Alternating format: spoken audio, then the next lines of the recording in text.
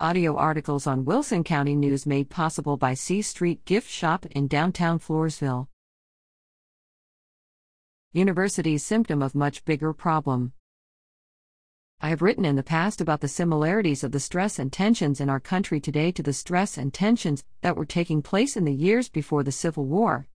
A free country will always have debate and differences of opinion. But that debate becomes dangerous and destructive when the differences strike at the core premises that define the very existence of the nation. When we can no longer agree about who we are, what we stand for, and why we exist, our very existence comes into question. As Abraham Lincoln said, "A house divided against itself cannot stand." Then the basic premises of our free country were challenged by the existence of slavery.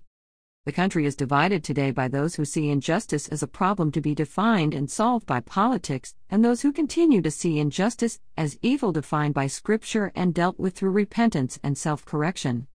When the issue of slavery tore apart our nation, most Americans were church-going citizens. The dividing line then was between those who saw slavery as a sin and those who did not. As Lincoln said in his second inaugural address, delivered as the Civil War raged, both read the same Bible and prayed to the same God, and each invokes his aid against the other. But today the division is between those for whom religion is relevant and those for whom it is not. The latter, overwhelmingly, are on the political left. The recent Wall Street Journal/NORC polling on national values shows the picture clearly. Of those who say religion is personally very important, 27% of Democrats say yes, and 53% of Republicans say yes. Of those who say patriotism is very important, 23% of Democrats and 59% of Republicans say yes.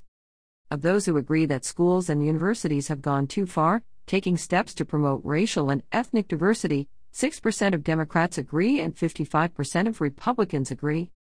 Of those who agree that businesses taking steps to promote racial and ethnic diversity have gone too far, 7% of Democrats agree and 52% of Republicans agree.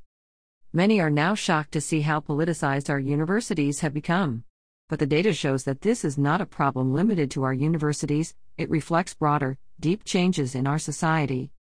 Injustice has become a problem relegated to politics as religion has increasingly been purged from our society. Diversity, equity, inclusion is a tool designed by secularists who produce their own definition of injustice and then design their own quantitative tool to solve the problem they have themselves defined. This is one slice of ideology that is a subset of broader godless movements in social engineering, communism, and socialism. President Ronald Reagan gave one of the nation's great speeches in March 1983 to the National Association of Evangelicals, in which he called the Soviet Union an evil empire. Reagan said then, "We must never forget that no government schemes are going to perfect man. We know that living in this world means dealing with what philosophers would call the phenomenology of evil, or, as theologians would put it, the doctrine of sin." Speaking about the then Soviet Union, Reagan said, "Let us be aware that while they preach the supremacy of the state, declare its omnipotence over individual man, they are the focus of evil in the modern world. With the surge to the left in our country and the purge of the influence of religion, we have produced our own government schemes, pretending they will perfect man and solve our social challenges.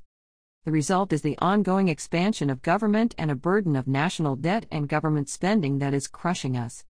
Reagan quoted William Penn saying, "If we will not be governed by God, we must be governed by tyrants."